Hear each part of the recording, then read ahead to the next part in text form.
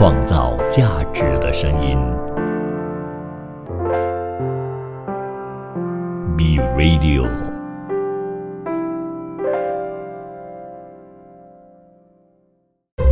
一段文字，一寸养分，一种体悟，一份感动。儿童文学品读会，儿童文学品读会，您日常的生活点缀。你好，我是 Vincent 武维。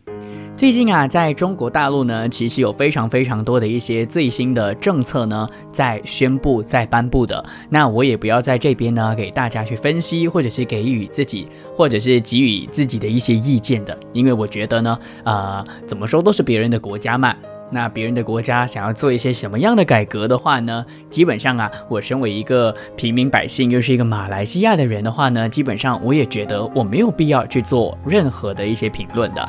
但是啊，最近呢，就因为中国有一个网红，他呢就拍了一个影片做吃播。那他在吃播的过程当中呢，他就用了非常多的叠字，而且呢相当的萌，相当的可爱的。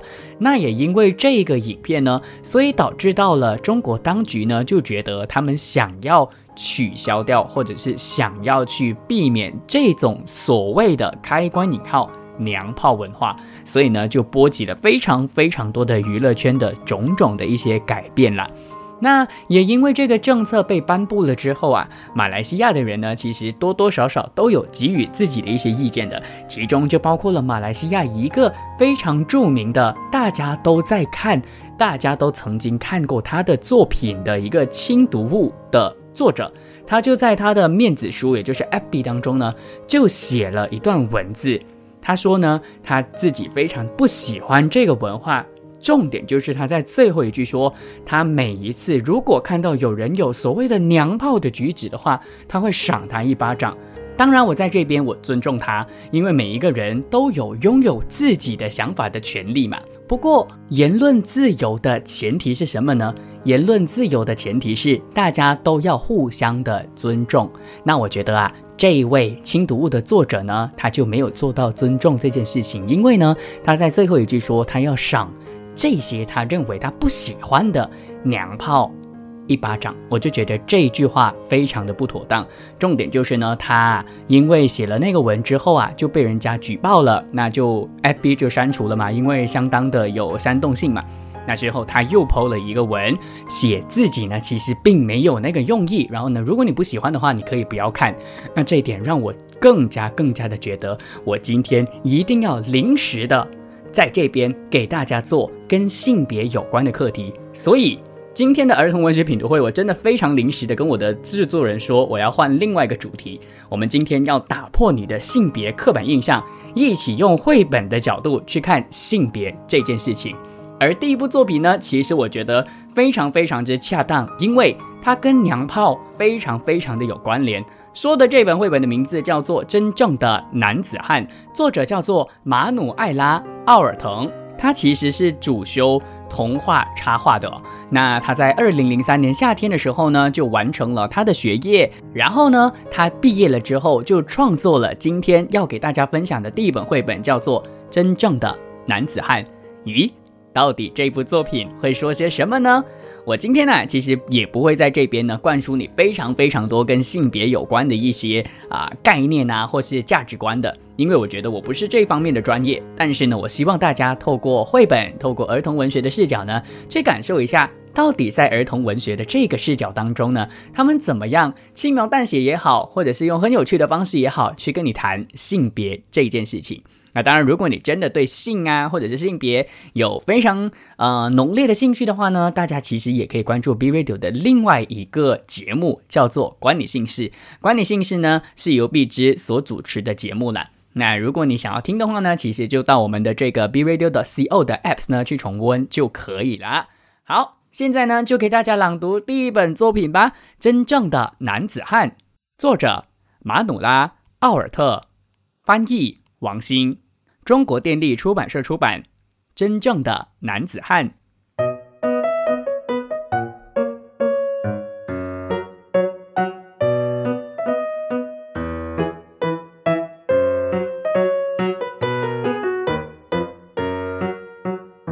女孩都特别可笑，她们一天到晚给洋娃娃梳头，不停地换衣服，穿上再脱了，穿上再脱了，穿脱穿脱，穿脱脱穿，穿脱脱穿。她们抱着泰迪熊睡觉，要不然就会害怕，就像胆小的兔子。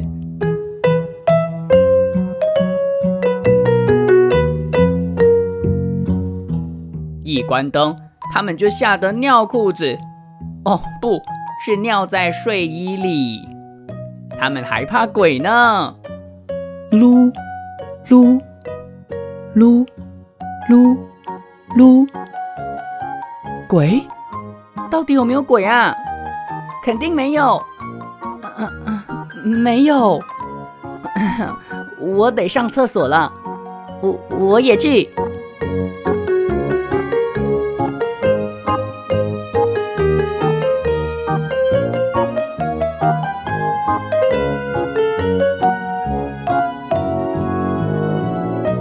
真正的男子汉。大家应该听不懂到底结局发生什么事吧？其实呢，在最后一个画面呢，这两个男孩子啊，他一直在抱怨女孩了之后呢，他就突然听到了一些奇奇怪怪的声音，然后他们就害怕了。害怕了之后呢，他们去到了女孩的房间，然后呢，睡在女孩的左边跟右边。重点是他们手上抱着一大堆的洋娃娃。所以这部作品啊，我个人觉得是非常出色的，因为它用了非常诙谐的方式呢，打破你对性别的刻板印象。这部作品呢，其实虽然从头到尾听起来就真的非常讨人厌，因为呢，这两个男生的确就是一直在抱怨女生嘛，然后对于女生呢有非常强烈的刻板印象。不过我觉得我不会怪他们，因为这两个男生他们就是非常自然的表露出自己对于女生的刻板印象嘛。但呢，大家可能因为没有画面，所以不知道结局。但是如果你们看到了那个结局，像我刚刚已经说了之后呢，你其实不会责怪他们，你只会觉得他们非常的可爱。当然，作者除了在这边想要打破你对于性别的刻板印象之外呢，我觉得啊，还有另外一点就是，其实女生不一定像刚刚那两个男生说的一样的，恐惧啊、害怕、焦虑、紧张这一些情绪呢，其实根本就没有分男女的，大家都只是在做自己，大家呢只要是人都会有这些情绪的啦。那为什么我觉得这么讨厌的事情在最后面会觉得搞笑呢？除了它的结局非常可爱之外呢，另外一点就是整体的画风啦。里面的那两个男生的形象呢，其实超可爱的，他们的脸是椭圆形的。然后呢，前面呢，他们形容女生如何如何的时候呢，其实这两个男生的表情都超夸张的。虽然他们说着的就是非常讨人厌的事情，但是你会乐在其中。而且两个都是椭圆形的男生嘛，但是呢，他们一胖一瘦，然后并肩的躺在床上聊八卦。其实我觉得这一点呢，就非常非常的可爱，非常的生动啦。而且有其中一个胖男孩呢，他还是胖到会露出他的那个肚脐，超可爱的。然后还有另外一点就是有其中一段有说到穿脱脱穿，穿脱脱穿嘛，那一边呢就有一点像蜡笔小新一样的，两个男生呢就脱自己的裤子，然后呢在这边露自己的那个屁股，反正就是非常非常好笑的一部作品，我相信孩子会非常喜欢的。那我觉得这就是绘本的魅力啦。令人讨厌的事情到最后啊，可以用很冲突或者是很惊讶的惊喜来去处理它的那个结局之后呢，让你忘记所有在前面所发生的一些任性啦。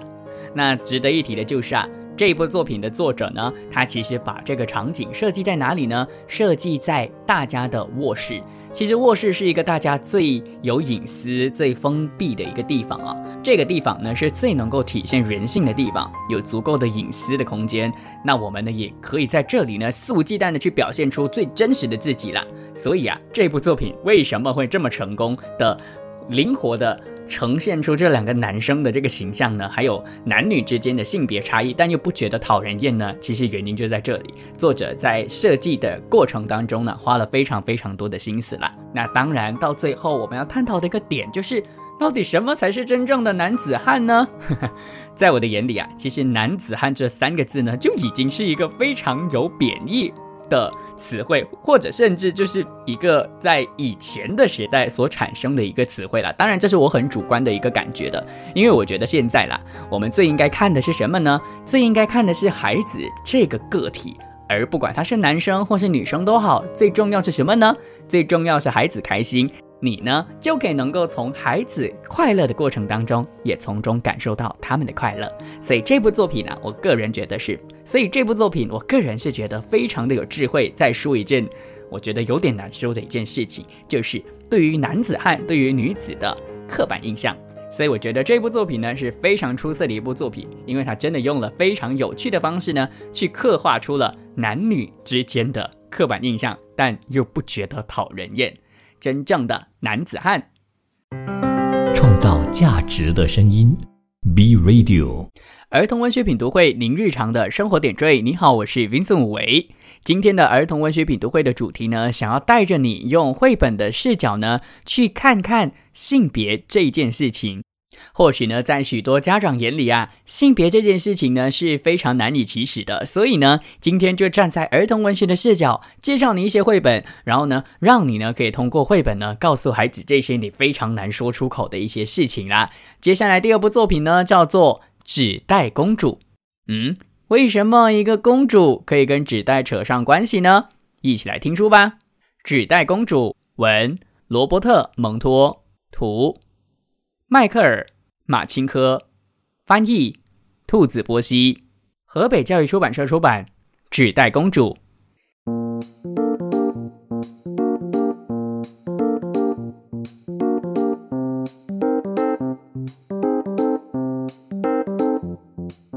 伊丽莎白是一位美丽的公主，她住在一座城堡里，穿的都是昂贵的公主礼服。她就要和阿诺王子结婚了。不幸的是，一条火龙毁了她的城堡，喷火烧毁了所有的衣服，还抓走了阿诺王子。伊丽莎白决定去追火龙，把阿诺给救回来。她四处找能穿的东西，却只找到一个没烧掉的纸袋。她就穿上纸袋去追火龙了。火龙很容易追踪，因为它留下一条烧焦的森林小路和吃剩下的马骨头。终于，伊丽莎白来到了一个洞穴前，洞穴大门上有一个巨型扣环，她握住扣环，重重地敲门。火龙说：哎呀，是一个公主啊，我最爱吃公主了，可是今天我吃了整座城堡，我很忙。说完，他砰的一声飞快地关上门，差点儿还撞到了伊丽莎白的鼻子。伊丽莎白抓住扣环，再次重重地敲门。火龙把他的鼻子伸出大门，再说：走开，我是最爱吃公主，但我今天已经吃过一座城堡，我很忙，明天你再来吧。等一下，伊丽莎白说：听说你是世界上最聪明最强悍的火龙，是真的吗？是的。你一喷火就会烧掉10座森林，这是真的吗？哦，当然啦。说完，火龙深深地吸了一口大气，然后喷出了很多的火，好一下子烧光了50座森林。太棒了，伊丽莎白说。于是火龙又深深地吸了一口大气，再喷出很多火，这回烧光了100座森林，好厉害哦。于是火龙又大大口地吸了一口气，但这次什么也没吐出来，火龙剩下的火连烤个肉丸都不够啦。伊丽莎白说：火龙，你只用10秒就能够绕地球一圈，是真的吗？哦，对呀。说着，火龙跳起来，用10秒钟绕地球飞回来一圈。他回来时可真是累坏了，但伊丽莎白又叫着：太精彩了，再一次。于是火龙又跳起来，绕着地球飞了一圈，这次用了20秒。他回来时累得说不出话，躺在地上就睡着了。伊丽莎白轻声地说：哎，火龙。火龙一动也不动，他提起火龙的耳朵，把自己的头放进去，尽可能大声地喊：喂，火龙！火龙真的累到完全没办法动了。伊丽莎白走过火龙，打开门进入洞穴。阿诺王子就在那儿，他上上下下打量着他，说：哼，伊丽莎白，你真是一团糟，你全身都是烟灰味，头发乱七八糟，还穿着又脏又破的纸袋。等你穿着像个公主了，再来吧。阿诺，你的衣服很漂亮，你的头发非常整洁，你看起来真像个王子，但你却是个没用的家伙。后来他们当然没结婚咯。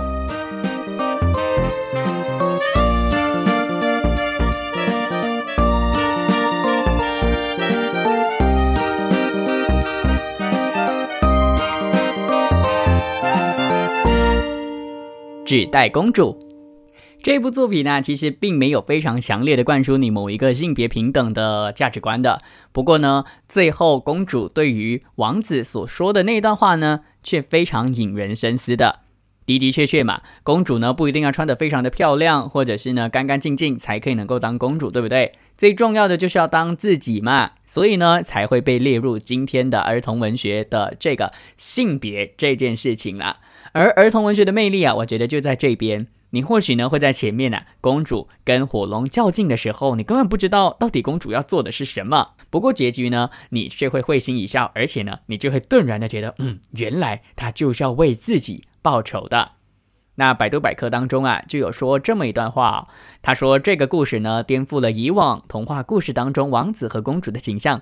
首先呢，公主表现得非常的有智慧及有力量，颠覆了传统童话当中公主一定要等王子拯救的这样的一个桥段的。其次，公主呢表现得更加的有主见，当王子责怪公主的时候，公主呢却以牙还牙，毫不犹豫的放弃他，然后没有结婚。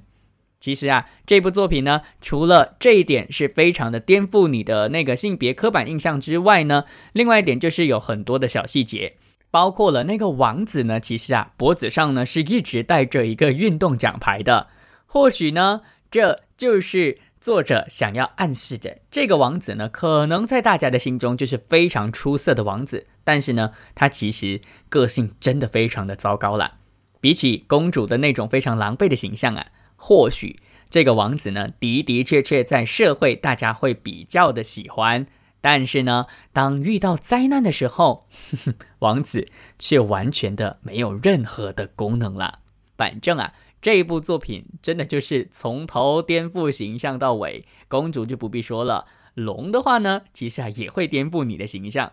你一开始呢，可能会觉得这个龙非常的可恶，因为呢，它把整个城堡给吃掉了，然后呢，把整个城堡给烧完，甚至呢，连这个公主的这个伊丽莎白公主的这个身上的衣服也烧毁了。但是呢，你到最后你却会觉得，她还蛮呆萌的，蛮可爱的。那王子呢，也不用再多说了，他看起来很整齐，看起来好像非常的出色，但其实他完全没有用 OK。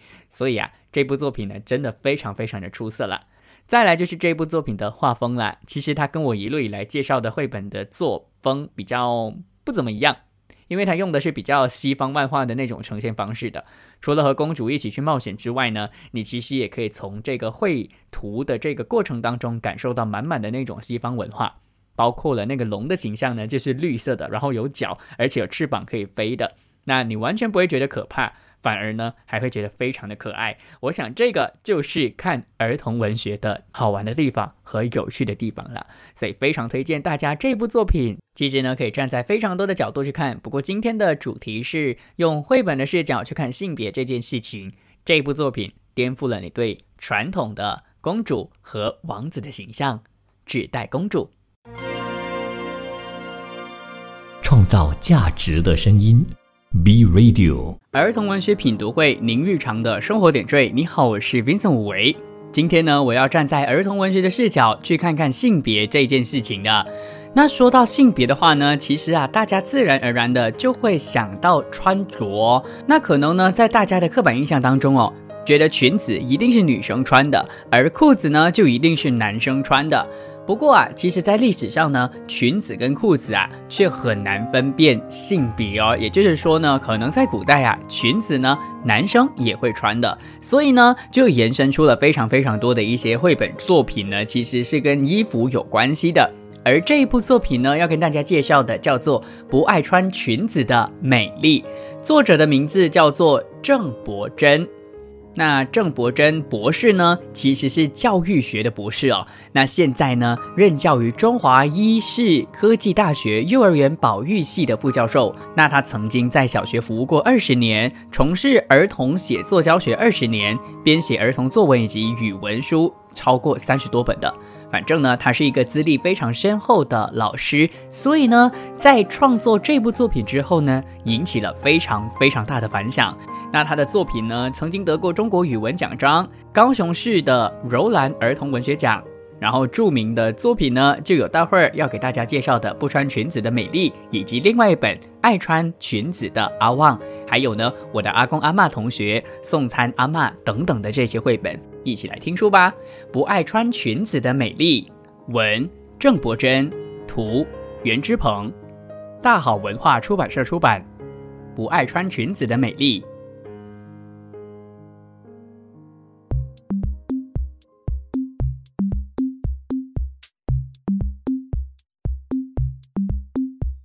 我有一个朋友，名字叫美丽，她最讨厌夏天了，因为只要夏天一到，学校的制服也要跟着换，女生就得穿裙子。美丽不爱穿裙子，像她那么活泼好动的女生，穿裙子有多么的不方便，多么的困扰啊！你们有想过吗？有一次下课，美丽和我正在玩攀岩架，突然一阵大风吹来，她赶紧伸手要压住裙角，一个不留神掉了下来，摔得鼻青脸肿。有一回，美丽和男生玩赛跑，她原本跑在前头，但不知怎的，裙子突然掉了下来，等她穿好裙子，就已经落到了最后一名。又有一回下课，我们在玩滑梯，美丽从上头滑了下来，不小心翻了个跟斗，小裤裤露了出来，害得她满脸羞红。美丽总是愁眉苦脸地说：谁说女生要穿裙子？穿裙子有多么不方便啊！有时候有些调皮的男生会盯着美丽的裙子，然后好像在说笑话，让她觉得好不自在。有时候有些男生会恶作剧，要掀美丽的裙子，然后哈哈大笑跑开，让她气得满脸通红。有时候美丽和爱欺负的男生吵架，男生不是抓住她的头发，就是拉着她的裙子不放，让她不得不认输。美丽经常无可奈何地说：谁说女生要穿裙子的？穿裙子有多么困扰人啊！美丽问妈妈：为什么女生要穿裙子呢？妈妈笑着对她说：女生就是要乖巧文静，穿裙子才有女生的样子，才不会变成一匹野马，长大后才会像淑女啊。美丽心里觉得好奇怪，女生就是女生，跟穿裙子或裤子有什么关系啊？难道女生穿裤子就会变男生吗？美丽问老师：为什么女生要穿裙子呢？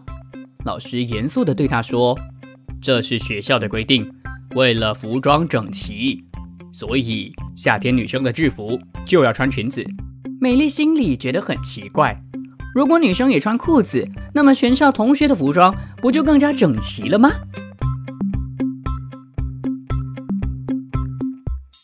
有一天，几个男生围着美丽，羡慕地对她说：哎呀，如果夏天我们也穿裙子，不知道有多凉爽呢。不过美丽却羡慕地对他们说：如果是夏天女生也能穿裤子，那才不知道有多好玩呢。这个时候，美丽的心里满是疑问，为什么不能穿自己喜欢的衣服上课呢？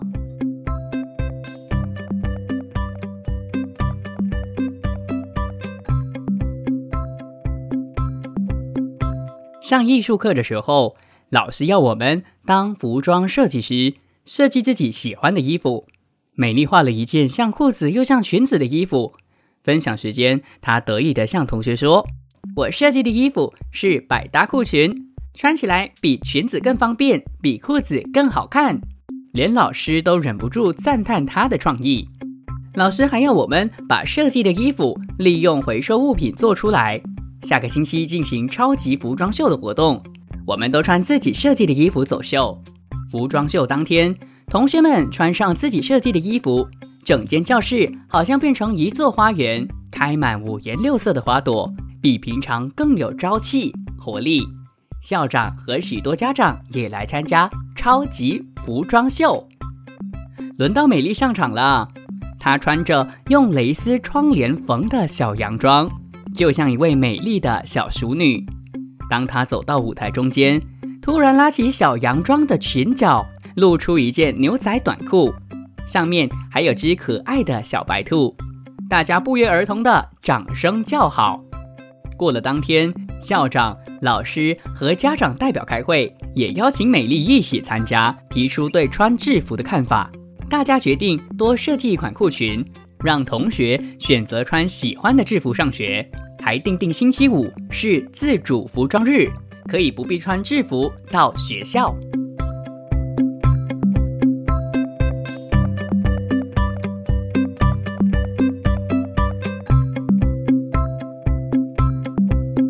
不爱穿裙子的美丽，这部作品呢，就像我说的，它的画风非常的特别，应该也是用拼贴的方式去创作的，所以会跳脱一路以来你对绘本绘画的刻板印象的。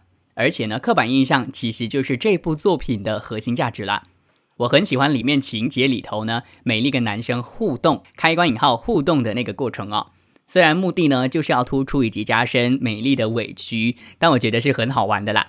换位思考的话呢，你其实就会觉得，男生羡慕女生，女生羡慕男生，我觉得这一点呢是蛮好玩的。那还有一句呢，我特别喜欢的一个台词，就是美丽那时候呢就有说一个她的心声，就是如果全校都穿裤子的话，不就更整齐吗？其实这一点的确还蛮令大人深思的。在这个年代是否真的适合用服装来去定义一个孩子到底乖或不乖呢？我想这部作品并不是给孩子看的，其实多多少少呢是给我们这些大人看，然后呢看完了之后有反思的一个空间的。再来就是后面发生的那个服装大会啦，我觉得服装大会其实就是一个小社区，当然也是美丽大显身手的一个好机会。牛仔裤呢普遍被认为是男生穿的，而美丽呢还在她的裤子上加上了可爱的小兔子，表面上是很男生开关引号，但其实呢依然有着她女生的一面。所以我想不管怎么样，最重要是什么呢？最重要是美丽她喜欢，美丽她快乐啦。这部作品其实是一部非常有艺术性的一部作品，因为我刚刚说了，它用拼贴的方式去创作的，除了有艺术性之外呢，其实也是非常的有社会价值，因为它真的可以让所有的人看完了这部作品之后有所反思。而且我相信呢，如果你不只是买这本绘本，也就是不爱穿裙子的美丽之外，你还可以买另外一本，刚刚我开头介绍作者的时候有提到的爱穿裙子的阿旺，两本一起读，两本一起买的话，我相信这个所谓的性别意识的这个教育呢，会更加的有效果。所以推荐大家这两本绘本，爱穿裙子的阿旺，以及刚刚念给大家听的不爱穿裙子的美丽。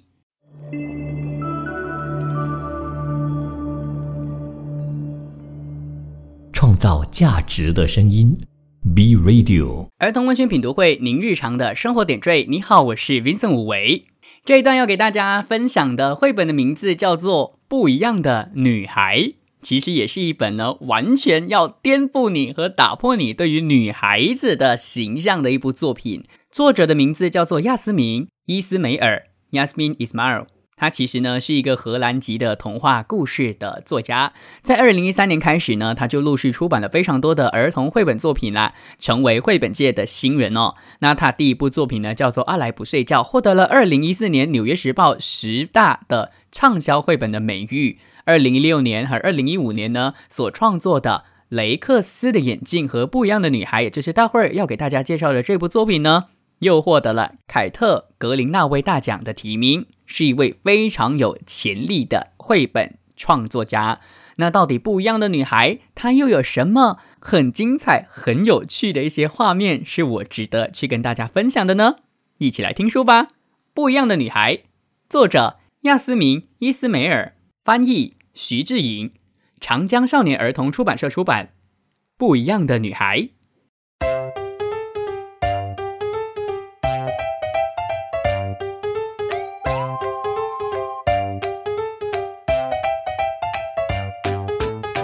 我是女孩，大家都认为我应该很温柔、甜蜜蜜，而且香喷喷。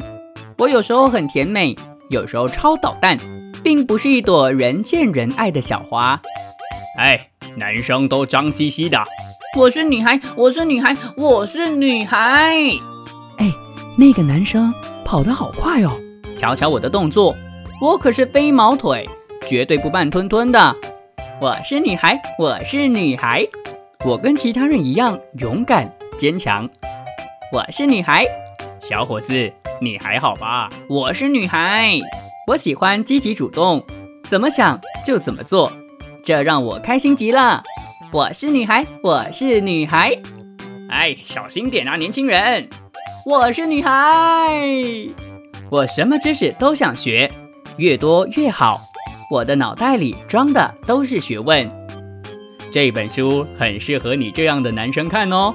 我是女孩，我全身充满音乐细胞，节奏感超强，还有一双爱听音乐的耳朵。嘘，男生就是爱吵。我是女孩，我是女孩，我是女孩。我什么游戏都喜欢玩，玩过家家时，男生不能玩，女生才能玩，在这里都不算。如果只是想把事情做好，那太简单了。我想成为做得最好的那个。妈妈，你看那个男孩铁定会赢。我是女孩，我是男孩，我是男孩，我是男孩。做自己最棒。我是男孩，我是男孩，我是女孩，我是女孩。我们不想做别人。不一样的女孩。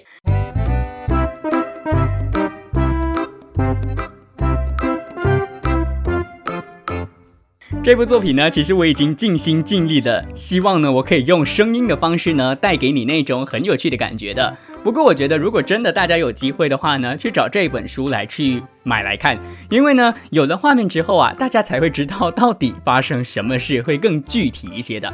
反正简单来说呢，就是这个小女生呢，她其实就是女生，但是呢，大家会以为她是男生。那为什么大家会以为她是男生呢？其实非常的简单，因为画面当中，单单只是封面呢，就已经画出了她其实呢是一个蓝色的动物或者是一个人物啦。那蓝色大家普遍上会觉得就是男生，而且他喜欢做的东西都非常的男生，所以呢，导致到大家误会以为他是男孩子。而因为这个设计呢，让这部作品的核心价值就更加的强烈，也就是谁说蓝色就是男生，红色就是女生呢，对不对？所以啊，在后面的结局啊，大家会听到突然间有另一把声音说我是男生，我是男生，对不对？其实啊，是真的有一个男生出现，而这个男生呢，就恰巧跟这部作品的主角是相反的，他是红色的。可能呢，大家会误会以为他是女生，所以呢，他也一样一直在澄清自己是男孩子。我觉得这一点是这个作者他成功的地方。那其实啊，说到这部作品的话，我们就要讨论一个东西，到底什么是性别刻板印象呢？性别刻板印象就是指在指定的社会或文化里面呢，人们对于不同的性别的人固有的或者是过于简单的印象啦。过于简单的印象就是蓝色是男生，红色是女生咯。其实啊，这个没有办法抹灭掉的印象呢，在我们从小就已经有的了。比如说，如果你知道你的朋友呢生的是女孩，你会送她粉红色的东西；如果你知道你的朋友生的是男孩，你会送他蓝色的东西。如果我身边有人生孩子的话，我跟你说，我不会送这些。我会送什么呢？我会送绘本，绘本就没有分男女了，因为我真的不希望呢，这个男孩或是这个女孩宝宝呢，从小就被灌输红是女的，蓝是男的。虽然这一点也没有错，不过我觉得没有必要加强这个刻板印象啦。所以这个作者呢，他非常的棒，他没有刻意的洗脑你某一个价值观，他非常自然的用儿童很欢乐很诙谐的手法呢，去告诉你，其实我们很难去明白这些人心目当中的委屈的。我喜欢儿童文学的主要原因啊，就是它其实呢不会强迫你去接受某一个价值观，或是特地灌输你或洗脑你某一个价值观的，而是顺其自然的用最适合儿童的手法，欢乐诙谐的告诉儿童一些很难以理解的一些事情的。就像这部作品当中所说的，红色跟蓝色不一定要是男生或女生的啦。当然啦，在这边我们就可以提及到一个很自然的现象，就是3到4岁的幼儿呢，其实通常啊会非常的有性别刻板印象的。而这件事情呢，对于他们来说是非常正常的。他们甚至呢，在交朋友的时候啊，会依照这件事情去交朋友的。不过我觉得我们可以做的是什么呢？我们可以做的就是在跟孩子谈论性别的时候我们尽量的不要把这些东西跟性别挂上等号。我们尽量的呢，就是让他们知道，其实重点呢应该放在某一件事情需要什么技能，而不是某一件事情是什么性别去做的。那这样子的话呢，孩子自然而然的在长大了之后就可以摆脱性别的刻板印象了。其实我觉得我在我的生活当中比较少会有刻板印象的原因，是因为我的家庭比较不传统。我家呢跟传统的家庭比较不一样，我家采购的人和控制财务的人是我爸，然后呢我妈是开车的人，我爸是骑摩托的人，所以他完全就是打破了一般家庭的那种爸爸开车，妈妈呢没有开车，妈妈在家里做家务的这种刻板印象的。所以也因为这样呢，根深蒂固的不知不觉就影响到了我自己，真的是在我的成长的过程当中可以更加做自己了。所以非常推荐大家读这一类型的书，不一样的女孩。那希望呢你的孩子知道了这本书之后呢，慢慢的他其实也可以摆脱性别刻板印象。好啦，稍后回来会有我们儿童文学品读会的小单元你我的成年往事。今天呢我会在这个单元当中跟大家分享我在探索自己和我真正做自己快乐做自己的过程的一些事情到底发生了什么，所以呢可能会稍微的比较不一样。所以记得继续留守创造价值的声音 B Radio， 创造价值的声音 B Radio。